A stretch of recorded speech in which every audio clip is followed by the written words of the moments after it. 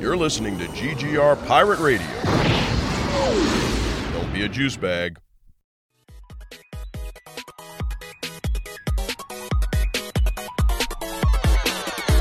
We a refuge for great geeks, cause round here we don't gatekeep.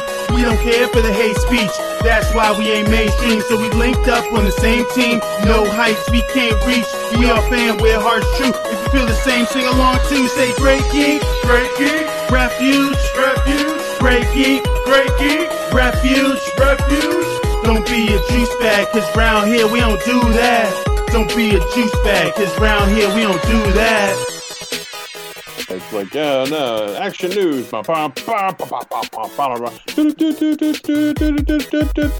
And now, your host, Mike Lunsford. I'm totally going to use that, too.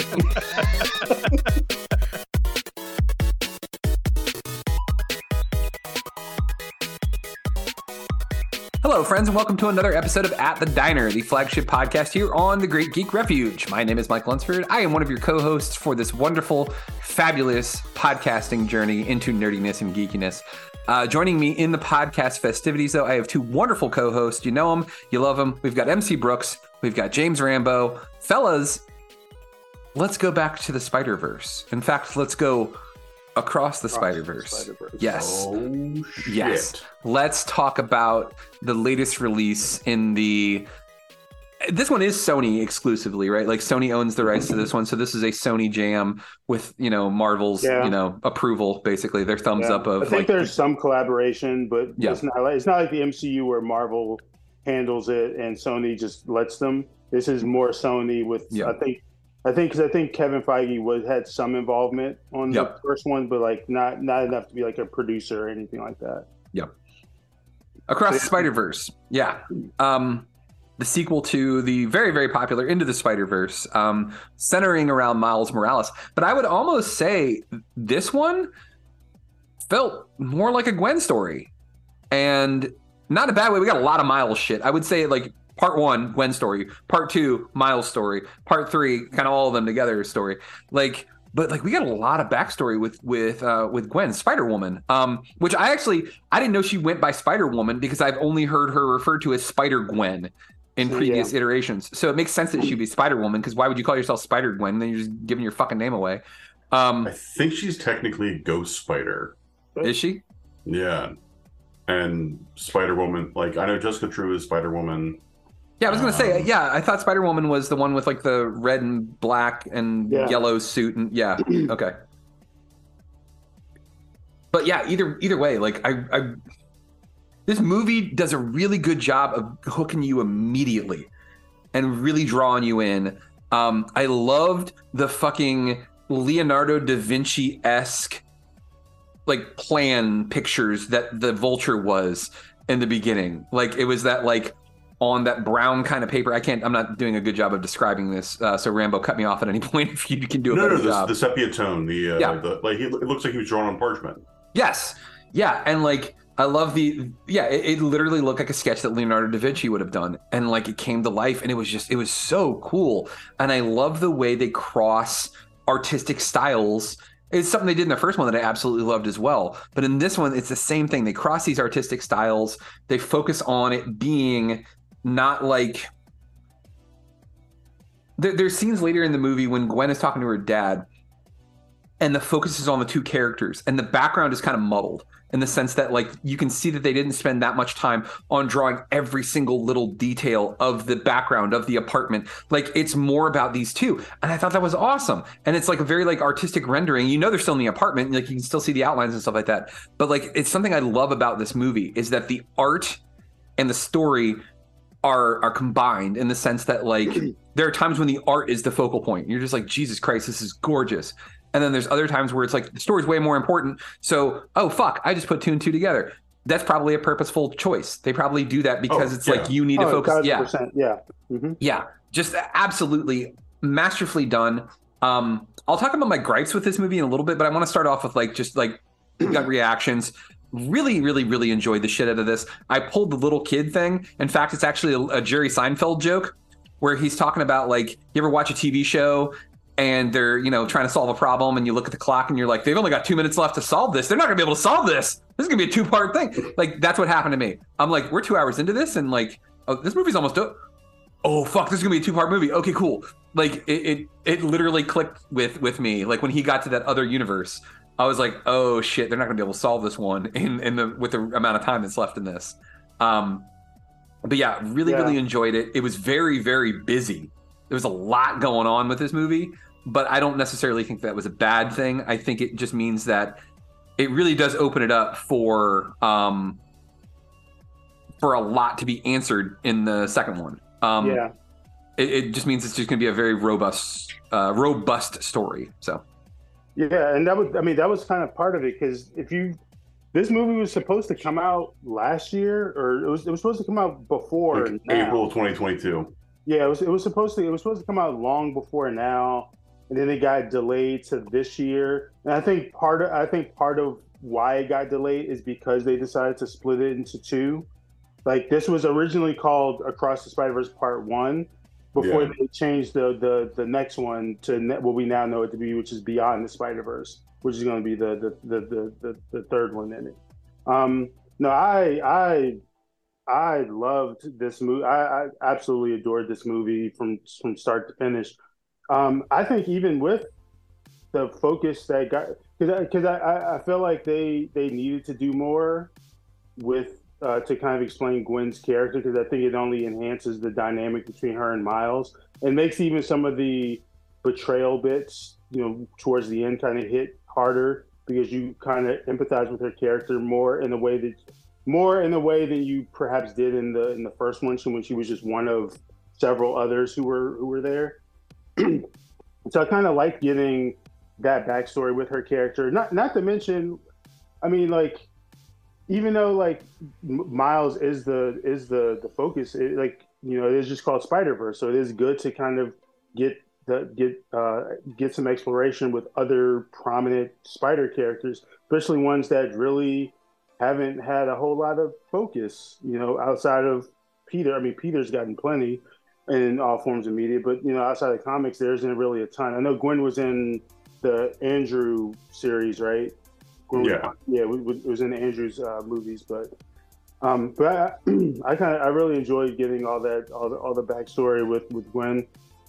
The art, I don't know the technical terms for everything, but I loved how a movie that shouldn't work in terms of explaining that you're going to have clashing art styles on screen for 2 hours, but you make it work and make it work in a way that isn't offensive to people, that people are like, wow, that looks insane. Like, it looks really crazy how well they managed to put all this together, and even in recognizing the differences, it doesn't feel like it's out of place. Like, everything seems like it goes really well together. You know what it reminds me of? Remember at one point we were talking about weird shit we put in our ramen on an episode, and Rambo mentioned American cheese, a slice of American cheese. And I remember thinking, I'm like, why the fuck would you do that? And then he started explaining it, and he's like, it melts and you get this like cheesy sauce. And I'm like, oh shit. Yeah. That's what this is like. Selling me on this. Yeah. It's like fusion. It's when you take 2 different things that shouldn't work together, but it does. Yeah. It's fucking nuts. Like, I'm 100% with you, where you're just like, these 2 things shouldn't work together, but they do. Absolutely. No, exactly. And that's just on the art side. I would say the thing that's, for me anyway, kind of the most impressive with this movie in particular is the writing, and just kind of how intentional so many things that they did with the writing of this movie. Whether it's stuff that is culturally significant, whether it's stuff that's a little more subtle in terms of the background, or in terms of what a character arc may be an allegory for. It's just very impressive to see. It kind of reminds me a little bit of kind of like the first Black Panther movie, in that, like, on the surface, you can write this story a certain, as just, a challenger's coming to take the throne. But then when you add in a lot of the cultural significance of Africans versus African Americans, traditionalism versus innovation, and just a number of other things, like it makes the story kind of take on a lot more meaning than perhaps if you just did a surface level. And I think this movie is kind of the same in that, like, yeah, on the surface, it's like, oh yeah, Miles is not supposed to, like, he wasn't supposed to be Spider-Man.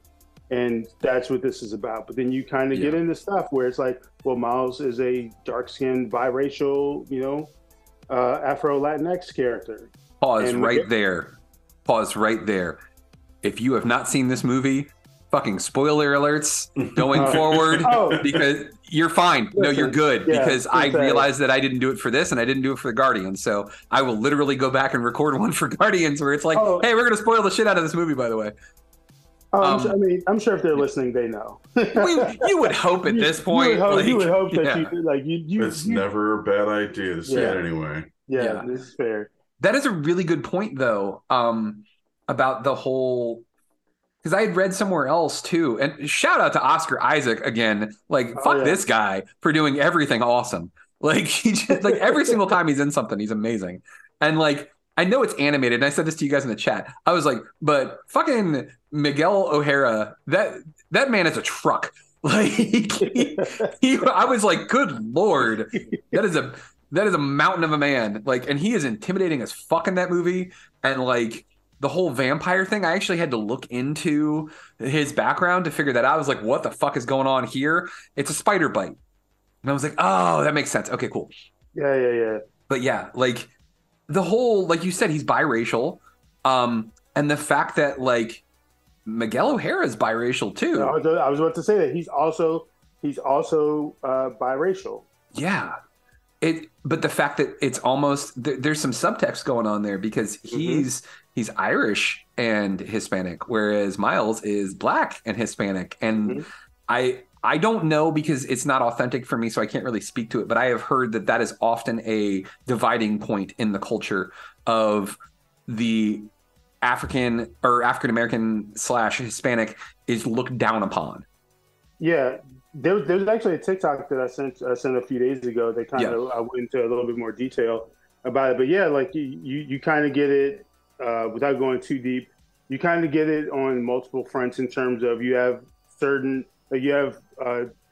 Latinx people who won't sell them. Like, they'll be they'll be the same complexion as Wesley Snipes, but tell you that they're not Black.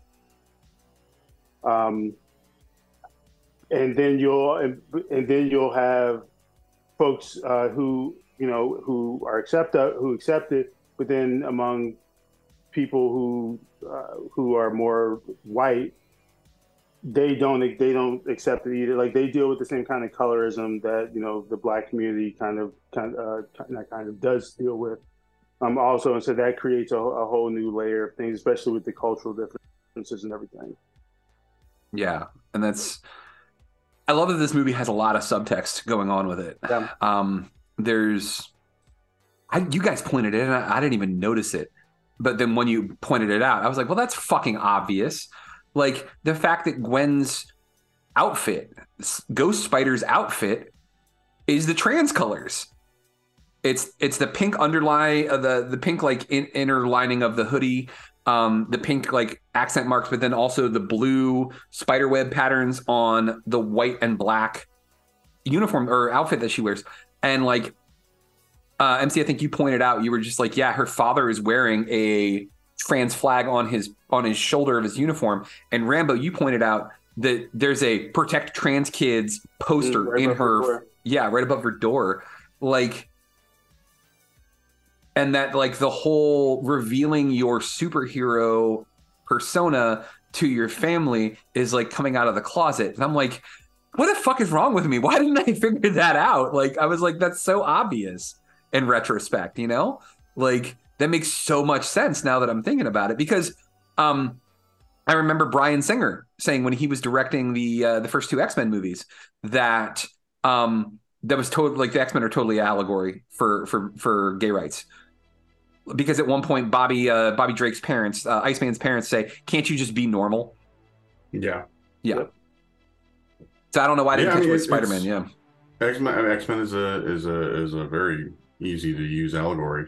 But superheroes in general are an easy way to be like, you are different. You feel like you don't belong. You feel like you are part of something that no one really understands. So it works well for, coming of age stories. It works well for, stories about non-white folks. It's about, I mean, honestly, at this point, you can start doing like neurodivergency. You can start doing, we've already had, the various flavors of sexuality, and there's so many options, so many things you can do, and that's when you have to start getting, that's one of the many ways that diversity in voice really is significant, really helps, and really is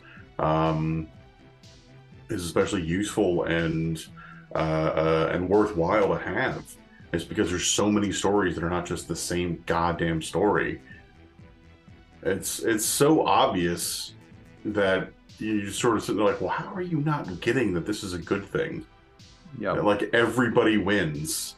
Yeah, if we do this, and a part of that is just, oh, you don't want to believe it, you don't want to hear it, you don't want to acknowledge it. Yeah, but yeah, no, Gwen has the trans flag up in her room. Yeah. And I think somebody had said, they were like, oh, she might be trans. And like the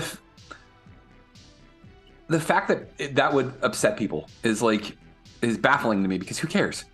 Like, it's a cool character. It's a cool story, no matter what. Why would that bother you? Why would that affect you? And like, it literally changes nothing. It's people who are able to see themselves in a character. Yeah. 100%. Yeah. I like that. One of my favorite things about this movie was when they are basically telling Miles, look, your dad, now that he's the captain, he has to die. That's just something that all spider folk got to deal with. And he gets not just mad, like he stands up for himself, because he wants this community to accept him, because he's a Spider-Man. Like he is he's part of the Spider-Verse, but like he's willing to make a stand and be like, no, this is wrong. And I can't remember the exact wording. I'm going to have to watch the movie again. But like the way he words it, where he's just like, so, like there's nothing I can do about this, and none of you are going to back me on this. I'm not just going to let my father die.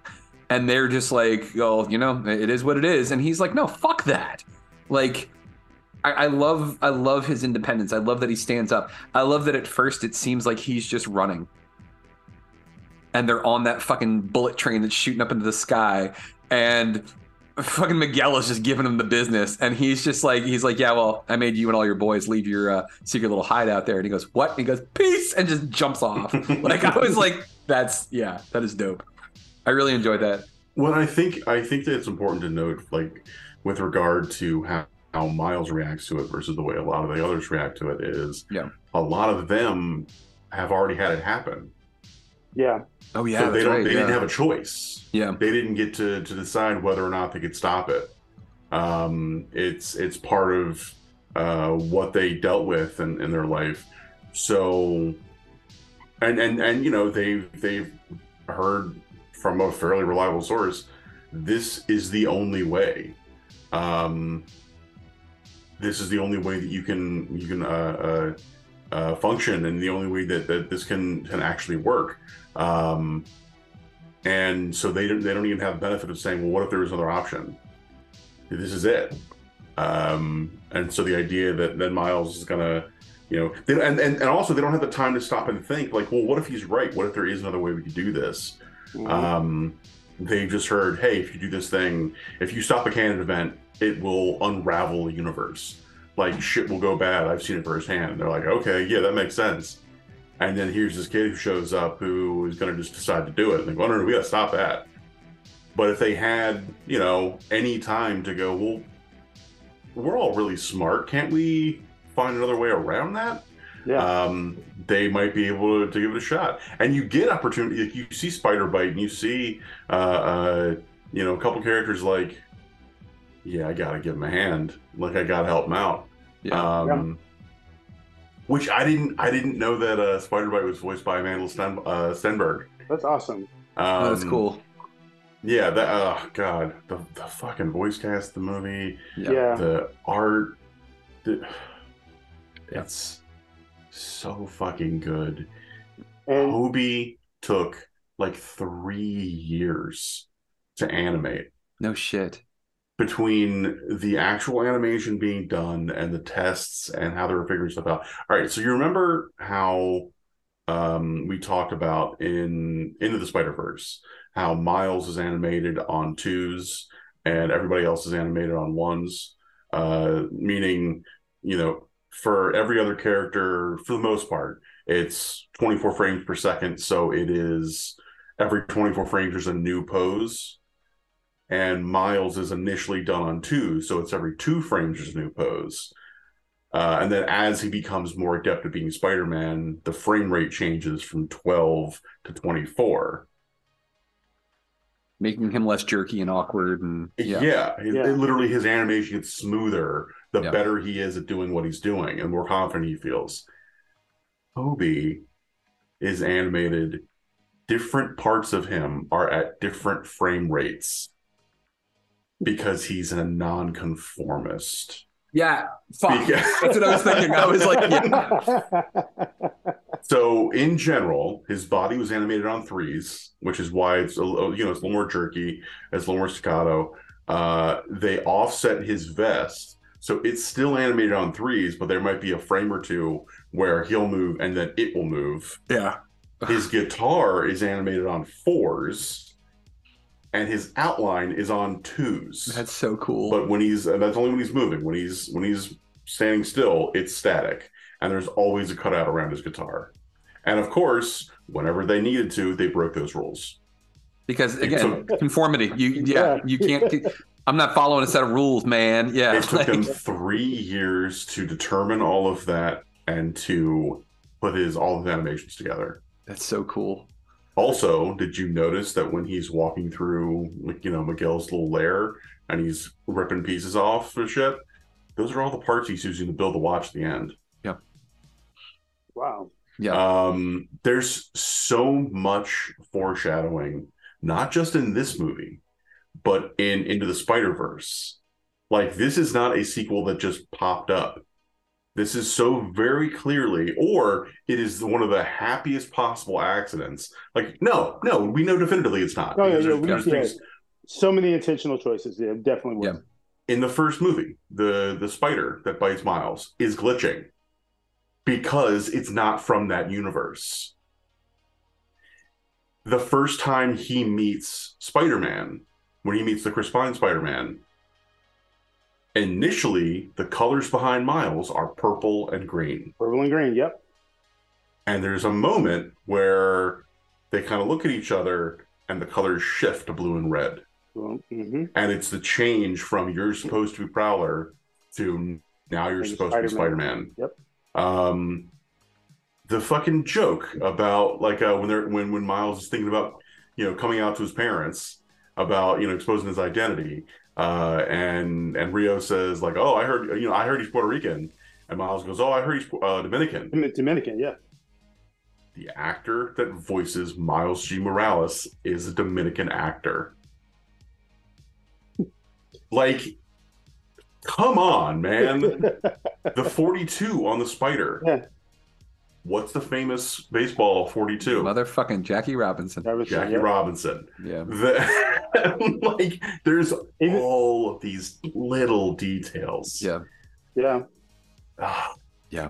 Even with Miles G. Morales, him having grown up with his mother's side, so his Spanish was better at the end as opposed to earlier with I can't remember the voice, his regular voice actor. It's Shamik Moore? Yeah, Shamik Moore. There we go. Yeah, I was like Shamar Moore. It's not Shamar Moore. different dude. Yeah. It's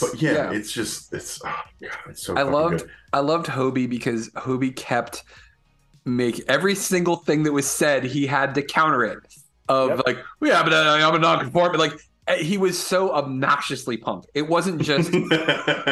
It wasn't just like a he's like cool and punk. No, everything about him. But like it ended up being one of those things where it was beneficial because he saw what was going on with Miguel and he was like, all right, we gotta watch this shit. Yeah. Yeah. I thoroughly enjoyed this movie. Even in terms of subtext, if you notice, the only two spider people actually interested in helping Miles were two of the only other brown ones in terms of Hobie and Spider-Bite. Yeah. I will say this though, I don't remember her name, but the one with the motorcycle that's pregnant. Jessica Drew. That's just Jessica Drew. Yeah, Spider-Woman. Okay. You can see something's up there. She's starting to I think she's gonna flip. I think she's gonna flip in the second one. I feel like there's an arc for her character that clearly is gonna be much bigger in the third one. Yeah. Because she's Miguel's right-hand person. She's one of the people that helps him kind of keep everything in line. Like, see? And she's in a position where she has a lot to lose. Yeah. Like, if Miguel is right, then, what Miles chooses to do is going to, destroy the world. And, literally destroy a world. And not just a single planet. Like, a fucking universe will unravel. So that, and the fact, this is a pregnant woman. This is someone who has literally got life developing inside of her. The idea that could be lost is really huge. I was actually just talking to a friend of mine I hadn't seen in a while last night, and he was talking about he recently had they recently had a kid, and he was talking about how much the things they watch when they have the time to watch things, how they've now had to really limit certain things, at least short term. And one of them is anything with children in danger. They just can't handle it. Remember when I was talking about watching Pet Cemetery as an adult? As a kid, it didn't fucking faze me, and I watched it as an adult once Jax was little, and I was like, fuck all of this. Yeah. Yeah, man. That shit's real. It changes your perspective on things, and it really fucks with stuff. Also, huge fucking shout out to the producers and writers and directors of this movie. What's his name? The guy who voiced Paviter. Let me see. He is. No, not Jake Johnson, not Shane Wiggum, not Charles Jerome. Come the fuck on. Karan Soni. Karan Soni is the voice of Pavitra Prabhakar. When I think he had written or recorded most of his lines, and one of the things that they did throughout this movie is they kept going back and be like, well, what else can we add to it? What else can we change? What else can we do? A great little example of that is in the, a lot of the times actions will be punctuated by little sound effects and things like that. When Rio and Jefferson and Miles are all meeting with the guidance counselor and Rio snaps her fingers, it's a little Puerto Rican flag coloring that pops up for the lines. And that's just something the animator put in, and they were like, that's great, keeping that. They love called that they do Karan that. Soni back in, and they were like, hey, is there any cultural stuff you would want to add in there? He's the one who came up with the whole chai tea thing. He's the one who and the fucking naan bread where he's like, chai tea, that's like saying TT, naan bread, that's bread. Yeah. Which itself is a callback to ATM machine, which is the interaction Miles has with Spot. Yeah. So they end up adding these parallels to things. Also, gotta talk about Schwartzman's performance as the Spot. Yes. To start off as just purely silly cartoon character, 100% played for laughs, and have him become genuinely menacing, legitimately scary and frightening. That shit was incredible. It was so well done. Yeah. And the fact that at some point Miles tried to point it out and nobody else picked it up when he was just you know, like, oh, my dad, you know, like your father, the police captain has to die. And he's like, yeah, but what if we just stop Spot? And everybody's just like, no, fuck all that. No, like, he's the bad guy. Like, and Miles is trying to point that out. And everybody else is so stuck on the fact that, like, oh no, well, we can't change these canon events. Which, by the way, if you didn't pick up that subtext of people being stuck on canon, yeah, that's at you, nerds. Little inside baseball there. Yeah, exactly. That's at you, fucking nerds. Yeah, like, I love that he pointed that out, and people just blew past it. They're like, nah, that's not. We can't do that. Like, who cares about the bad guy? Like, you're so caught up in your own mission that you're not even realizing who the true villain is in this. And I was like, that's fucking deep, dude. Like, think about, like, we've talked about it when we get into politics and shit like that on this podcast, where we talk about how Democrats and people on the left love to eat their own. Like, I feel like there's this going on right now. We're seeing them put this subtext into this story of, like, we've got this big menacing threat, but you guys are worried about the fucking nuances, and, like, it has to be a certain way, and if it's not your way, it's the highway. Like, you're fucking missing that there's a giant threat out here that we could stop if we work together, but we're too busy infighting. Because this one guy has this idea and he's convinced everybody else that this idea is the right one. And if we don't follow it, then we're all wrong. Like, I love that they're slipping this stuff into this story. And, like, it just makes for a better story, because ultimately all this stuff, all these comic books are a reflection of what we're seeing in real life. And that's why they're good. That's why we enjoy them. And, like, you can be like, oh, it's escapism. It is, but where do you think the stories fucking come from? Yeah. Yeah. It's one from earlier. Jarrell Jerome is the voice of Miles G. Morales. Another little, like, Easter egg. The canon event that they referred to, that a captain had, a police captain dies, that Spider-Man is close to, is referred to as an ASM 90. Amazing Spider-Man number 90 is the death of Captain Stacy. Stuff like that. But, I love that so much of the story springs from a very simple question, which is, can Spider-Man exist without tragedy? Does Spider-Man have to have experienced something terrible in order to be who he is? Or they are, rather.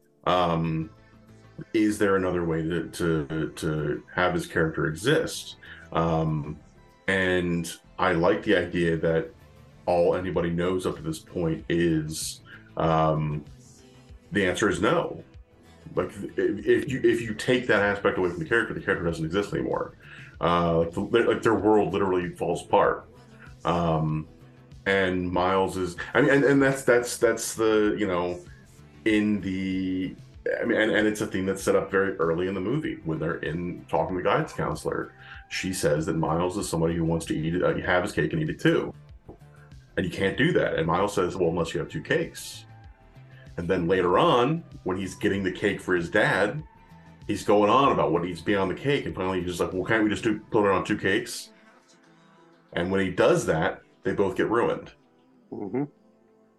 So it's this very simple theme that's set up of, like, okay, you have to choose one or the other. Like, if you want to be Spider-Man, this is what has to happen. And you guys just thought it was a scene about cakes, and that's the thing.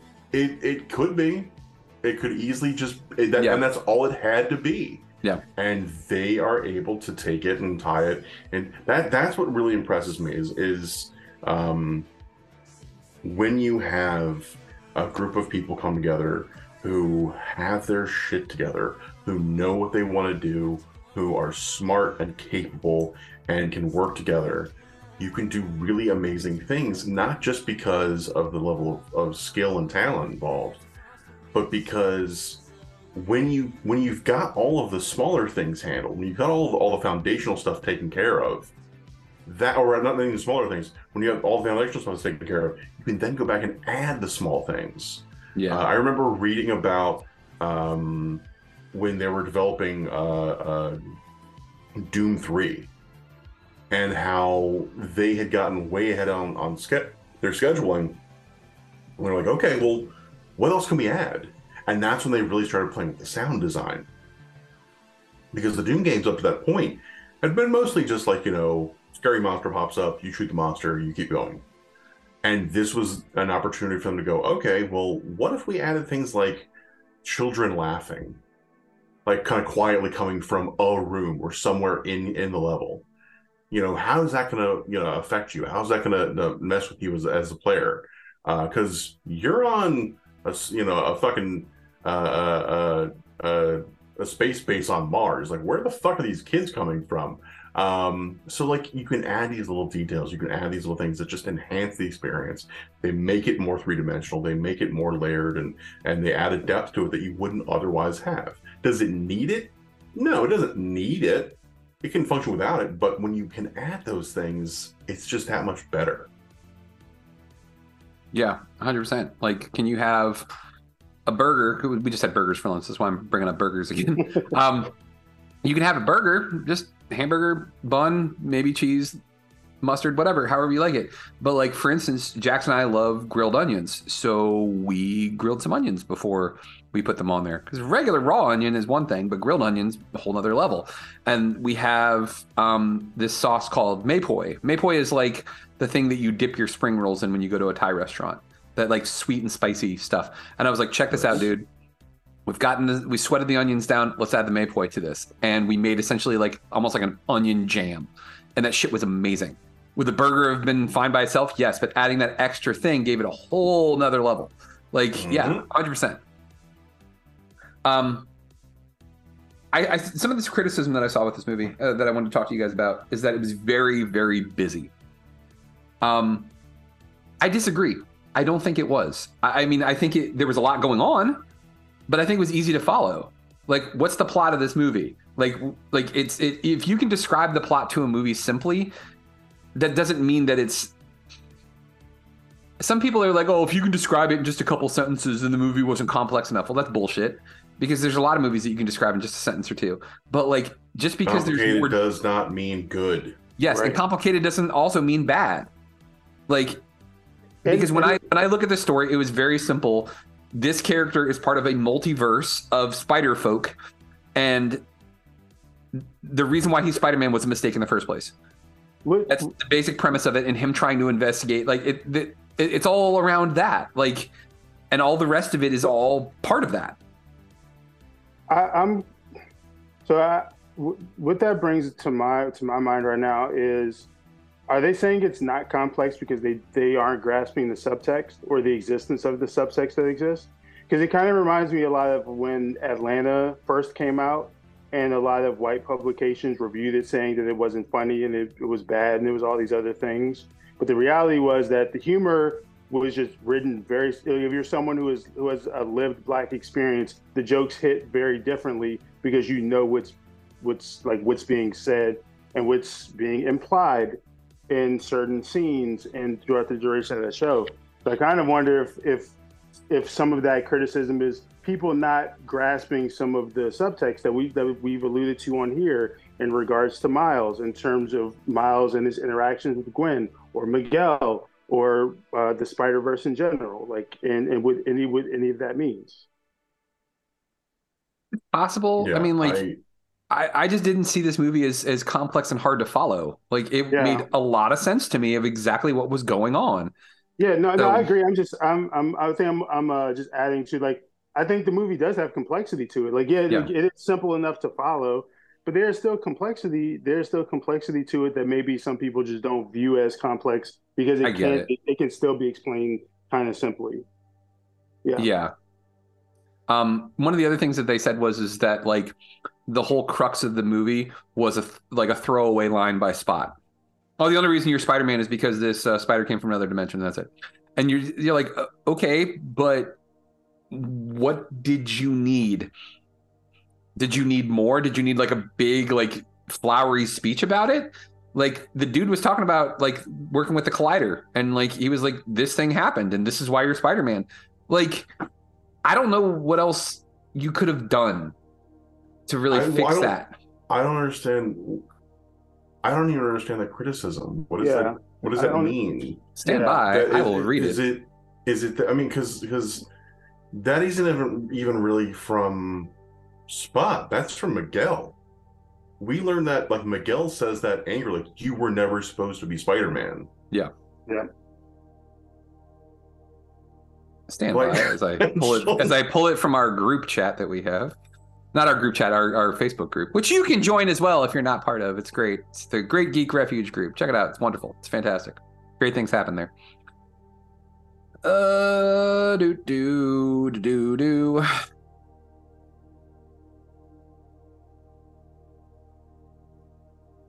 I do like that there is a comment in here that just says Spider-Punk repeatedly. Spider-Punk, Spider-Punk, Spider-Punk, Spider-Punk. Just over and over and over again. To the point. I mean, it's... You're having a great time. Just chewing scenery, being slick as shit. Yeah. So this movie was really busy. It wasn't bad, but it really needed a tighter script and better editing. It had a very bloated runtime, and it suffered from a lot of, we'll address this in the next movie. It's clearly meant to set up a trilogy, but unfortunately this felt more like Halloween Kills than Empire Strikes Back. The pacing is all over the place too. There's a really cool reveal that has a nice twist on the first movie, but the reveal happens during a very busy and fast-paced action sequence. The film barely gives the audience a moment to take it in and react. It's not bad. It's not all bad. The cast, music, and visuals are amazing. The Easter eggs are very nice. But at the end of the day, it's a bit too much of a mess for my taste. Hope you all liked it better than I did. But again, like, I feel like the way that they phrase that is fine, but like they use the buzzword pacing. Like, I don't think... The movie is exceptionally well paced. It's I agree. really well edited. I 100% agree. And like, Just the fact that there's a lot. Did they want it to be slower? Like, I don't under, like, what was the issue with the pace? Well, that's the other thing is you're gonna sit there and you're gonna say, do you want it slower? But you just complained about the runtime earlier. Yeah, like I don't get it either. And like on top of that, I don't get the, like, because the reveal that we get, one, Spot says something about it just offhand, and then Miguel's like, you were never supposed to be Spider-Man. That was perfect. It was in a very intense action scene, and he says it to him, and Gwen and fucking Peter were both like, yo, don't do this. And he does it anyways. So, like, did we need more dramatic music? Did it need to be like, dun, dun, dun? Like, what the fuck were you looking for? Like, Honestly, I didn't see any of those issues at all, period. I'm sorry you weren't paying attention. Like, I don't know what the fuck to say about that. If you are so distracted by like a number of characters that aren't named, that are like literally there as Easter eggs as background. I liked the spider buggy. That was great. In like big, crazy, like over the top action sequences, which, by the way, we haven't even really talked about the action in this movie, which is fucking insane. It was so good. God, it was good. Incredibly well done. Like, I don't know, like, cool. It bugged you. You didn't like parts of it. Fine. I just I don't even know, because it's like you said, man, it's a lot of buzzwords. Yeah. And it's a lot of things that I just flat out don't agree with. Like, oh, it was badly paced. No, it wasn't. Next. What else you got? Yeah. Oh, there was too much going on. No, there wasn't. Every plot point is clear. It's crystal clear. It is... I'm not going to say it's easy to follow, but if you're paying attention, you can follow it. Were you doing something else while you were watching the movie? Were you fucking with your phone? Were you drawing at the time? Were you having another conversation? Like, I don't know what was going on. If you were sitting there and just watching the movie and you had difficulty following it, that's really more of a you problem. Yeah. A tighter Sorry script. for you. A tighter script. Like, again, No. it's one of those nondescript. I wish the writing was better. I wish you could interpret media better. I don't know. I'm not calling the person out by name, but you already figured out. Yes. Yeah. Yeah. I didn't notice the melted Spider-Man ice cream. Yeah. Fuck, when was that? When did that happen? It's in the chase. Yeah. Oh, shit. I missed that? Okay. All right. To be honest, you could watch this movie like 3 or 4 times and find more stuff that you didn't catch the first go around. There's put it in 240 spider characters. Jesus Christ. They put it in the trailer, and I didn't give a fuck because in the movie it was just as funny as it was in the trailer when they did the Spider-Man meme thing, but it was with like 8 million Spider-Man, and they're like me, you, me, him, you, me, him. Like, they're like, stop Spider-Man. It's like, yeah. Circling back to what MC had said, and then Rambo had said, fucking, we've all said it. The action, god damn, this movie, the action was so good. Like, I love the way that they filmed this movie, drew this movie. I love the way they created this movie. I love the way it lays out all of the fight scenes. That first fight scene with the Vulture was incredible. With the different art styles, and then the run through essentially the spider complex, the web. I don't know what the hell they call it. I can't remember. That was incredible. Little things too, when Miles and Gwen are talking to each other and they're walking along the building and walking upside down the building, like onto the spires and dangling from the spires.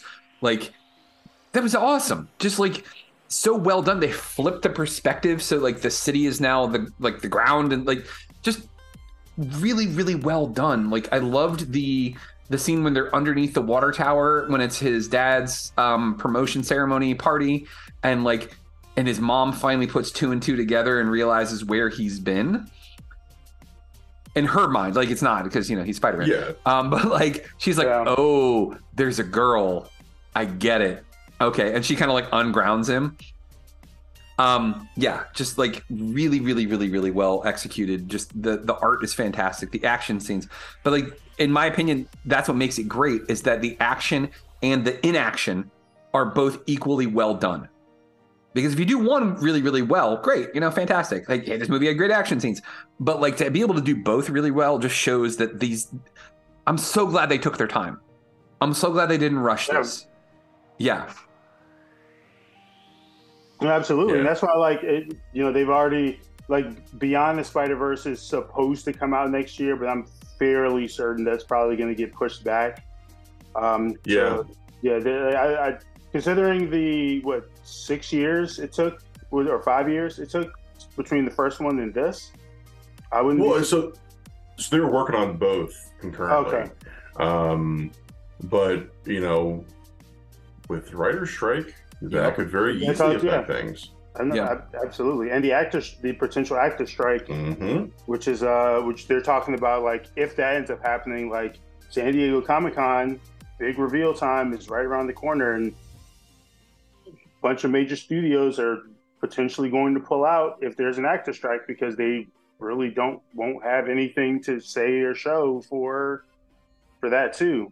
And we already know that, like, shows like Yellow Jackets and Abbott Elementary and several Marvel shows have all shut down production because of the writer's strike. Deadpool, I think, is on hiatus right now. Blade also. There's a very real chance that it could still be another 2 years before we see the sequel. Take your time. 100%. I'd rather one, it'd be right. 2, show solidarity to your writers and your actors, brothers, than to be fucking scabs. Which, by the way, side note for that, just a quick second, fuck Jimmy Fallon. Like, I'm not sharing his TikTok shit anymore. I'm not sharing any of his videos. I'm not laughing at his little goofy, like, let's sing some songs and do some goofy shit, because that motherfucker is a scab supporter. And he was like, well, we're just going to break the picket line and we're going to keep working. Like, man, fuck you. Yo, what? Yeah. Jimmy Fallon can eat a dick. Wow. And then a whole bag of them, as a matter of fact, because that made me so fucking mad. Like, you've got Colbert on the other side, who's actually like paying his writers while the strike is going on, and then you've got Jimmy Fallon, who just doesn't give a shit. Like, fake ass motherfucker. God, what a tool. Yeah. Wow. Yeah. It's anyways, fucking Spider-Man does whatever a spider can.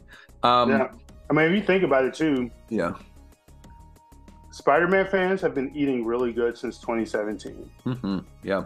Like, between the Holland movies, there have been some really good animated stuff. Yeah. The video game. Yeah.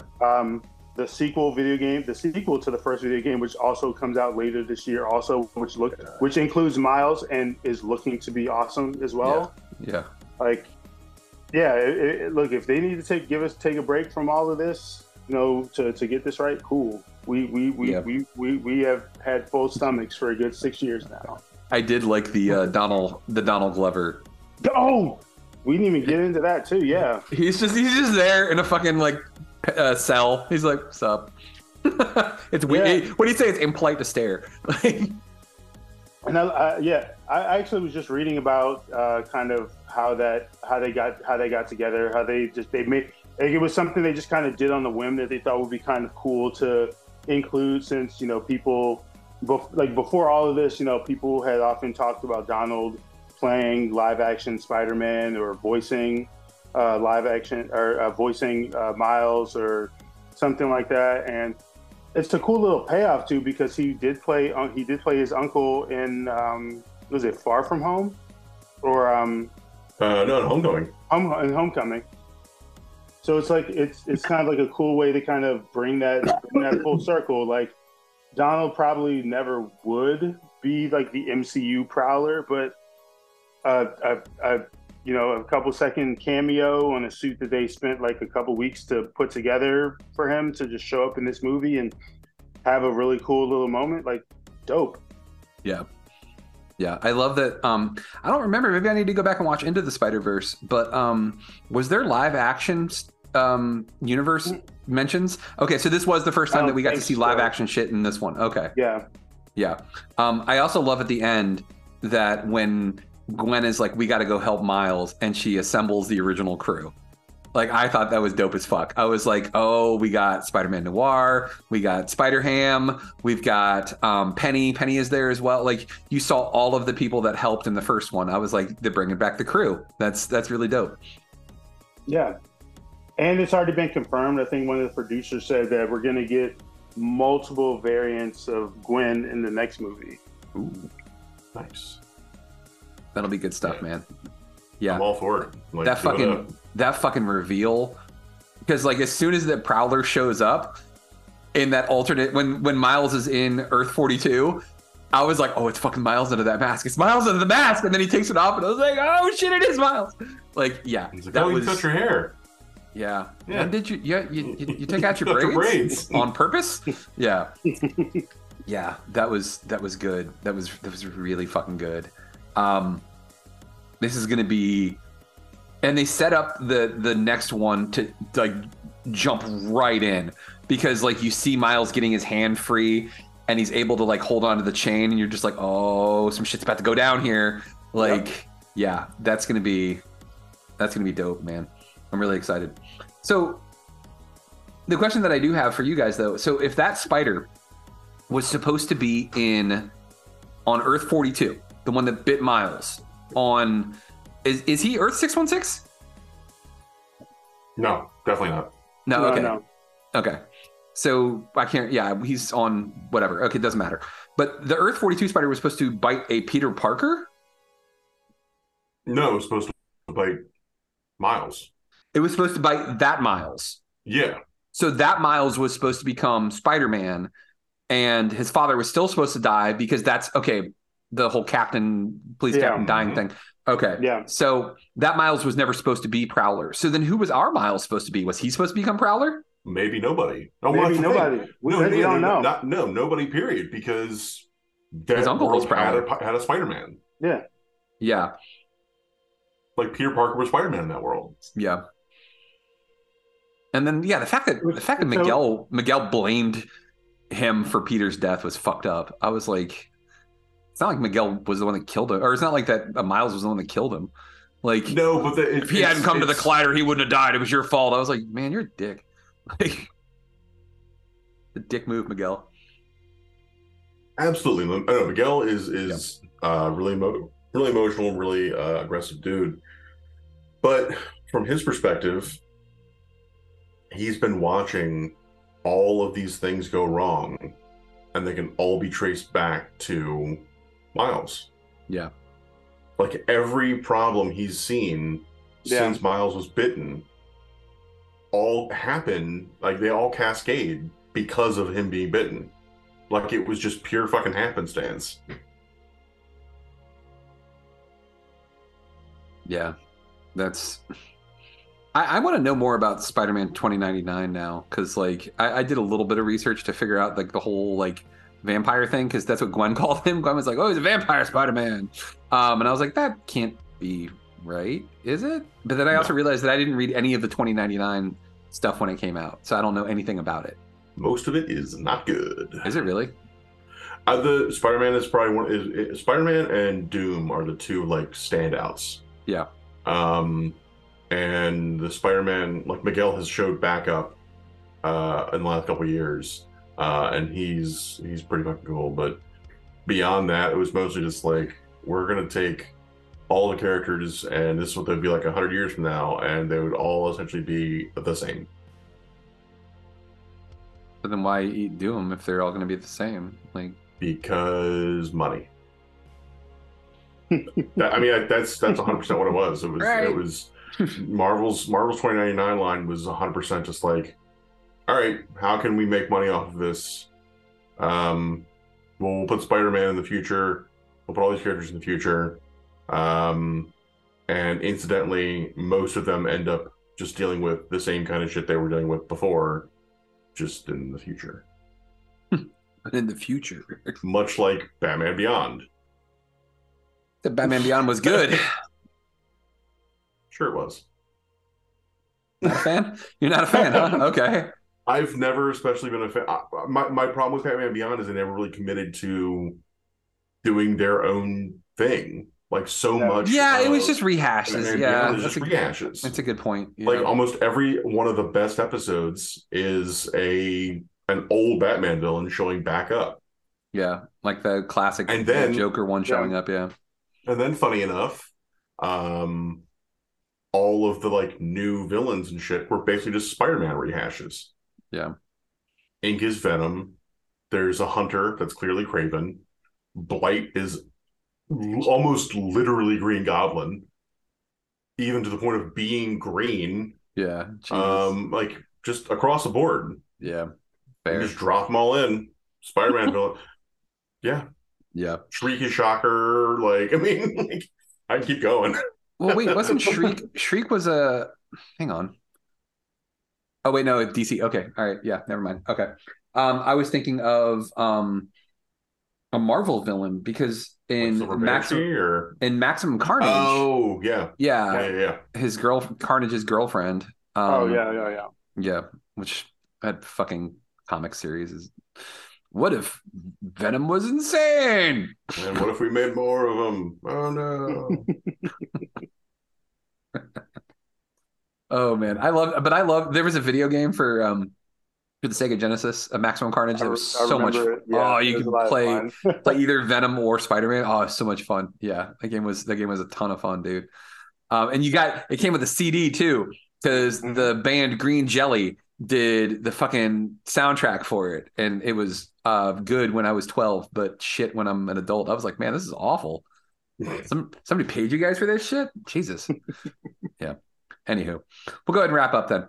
This is fun, guys. I'm glad we were able to come back and do some fun podcasting things. We'll talk about The Flash next time, maybe. I don't know. I'm still on the fence about it. Like, I kind of want to see it, but like, I kind of don't really want to support Ezra Miller and their bullshit. Like, but I mean, there's ways around supporting them and still watching the movie. Yes. Shout out Luffy. Yeah, just saying. Sometimes you need to take to the high seas. Yeah, I want to see it mostly because of Michael Keaton. And like I've heard about some of the cameos, and I'm interested to see how those play out. I've also heard the woman who plays Supergirl just does a phenomenal job.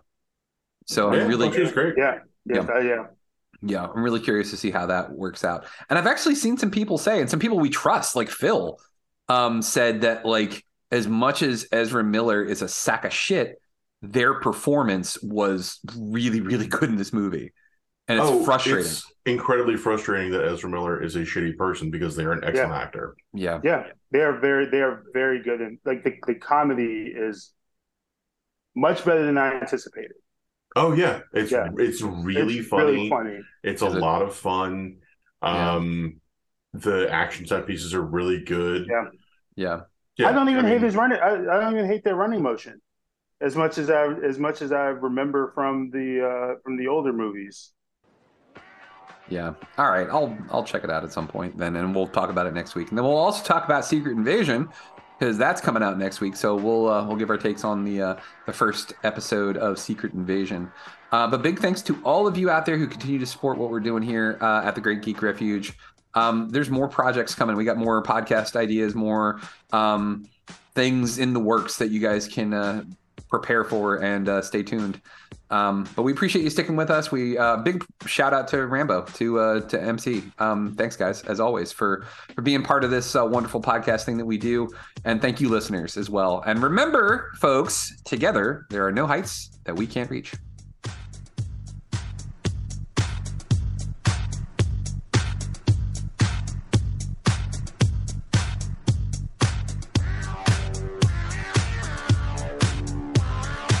Thank you for listening to GGR Pirate Radio.